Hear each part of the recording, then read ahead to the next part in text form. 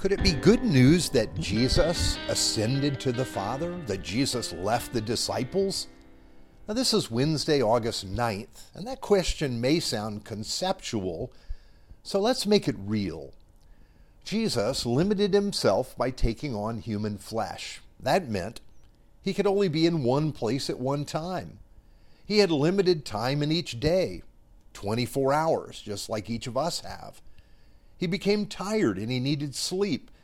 He had to make choices about how to use his time just as each of us do. But something would soon happen that would change all of that. He would go to the cross, then the resurrection, and soon he would ascend to the Father. And what he left with his disciples, the one he left, would not have those limitations. Everything would change for the disciples. Here's how Jesus described it. This is John 16, verse 7 to 11.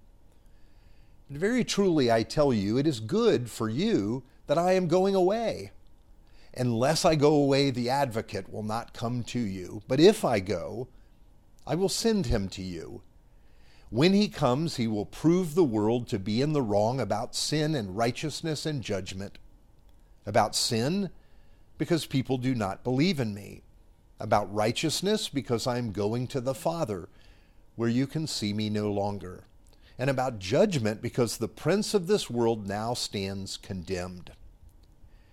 Now, of course, as Jesus is speaking with the disciples, the reality is beginning to sink in. He will be leaving them, and they're going to grieve. And Jesus is everything to them. They cannot imagine life without Jesus. But Jesus has greater plans for them and for the spreading of the gospel. He tells the disciples that it's good that he is going. And at this point, they cannot understand this. As a pastor, I've had the privilege of being at the bedside at the passing of many people. It's a holy moment, like being present at a birth. You can have the feeling that a lightning flash has gone across the sky and then gone out before your very eyes. It's just a moment.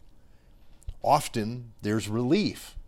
The way has been hard and exhausting, and it's been painful to watch. But there's also power there as well. You realize how much people mean to you, and you begin to feel what the loss will mean in your life. Each person has something of a gravitational pull, however small, and when the pull is missing, the orbit of your life is going to shift. The disciples just cannot imagine the shift that will take place when Jesus is gone. But the truth is, someone new will arrive just as Jesus leaves. His Spirit.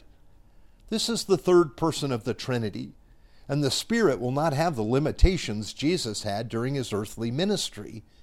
He will be present with each of the disciples, present and real.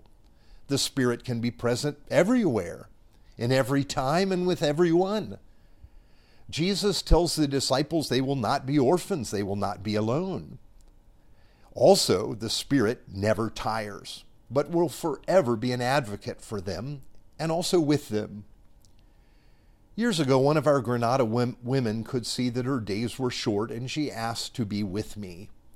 When we met, she made some requests. She asked me to watch over her husband, to keep an eye on her son, a man that I didn't know very well at all at the time. She told me about the service to be conducted to celebrate her life. Clearly, she had thought everything through very well, and she had a plan. So what was Jesus' plan?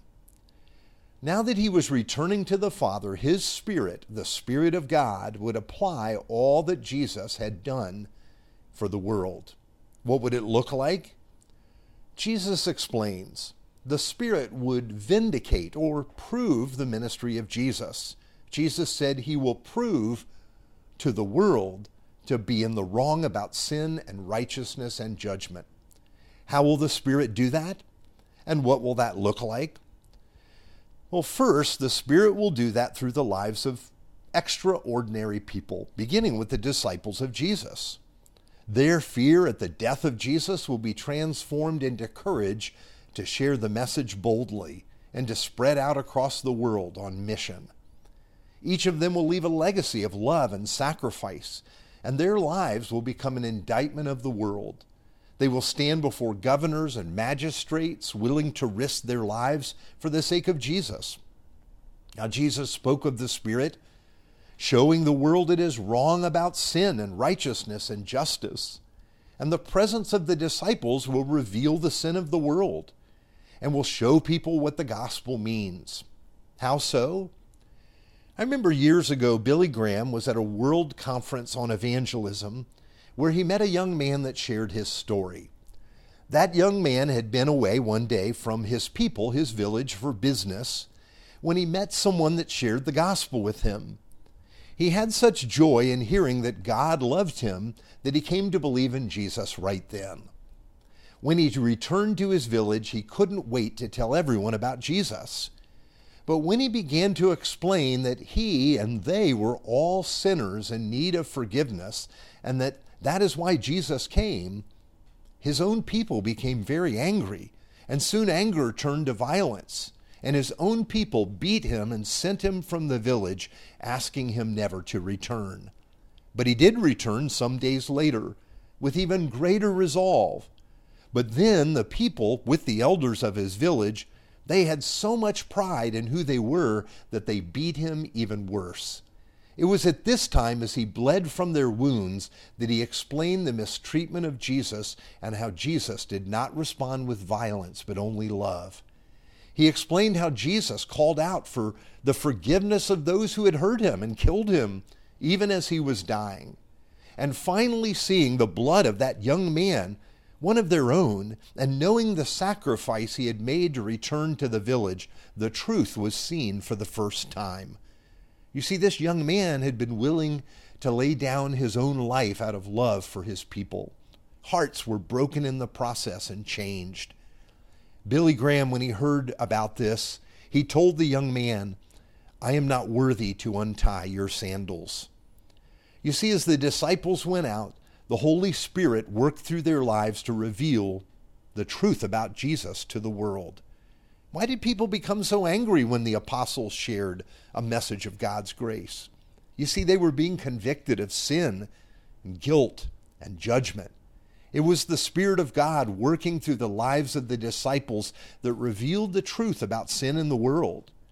It is reported that some Roman magistrates just couldn't understand the imperial order to persecute and kill Christians, when it was clear that Christians had done nothing to deserve it.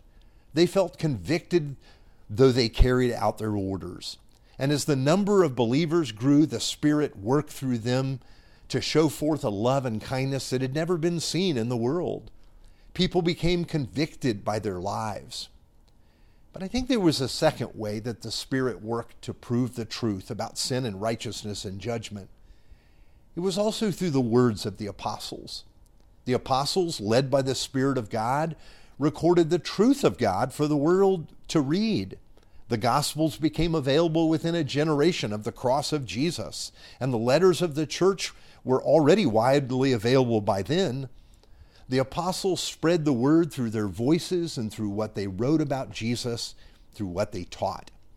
And the word has the power to convict sin, or the Holy Spirit uses the word, you might say, to reveal and change hearts as they are enlightened through that work of the Spirit.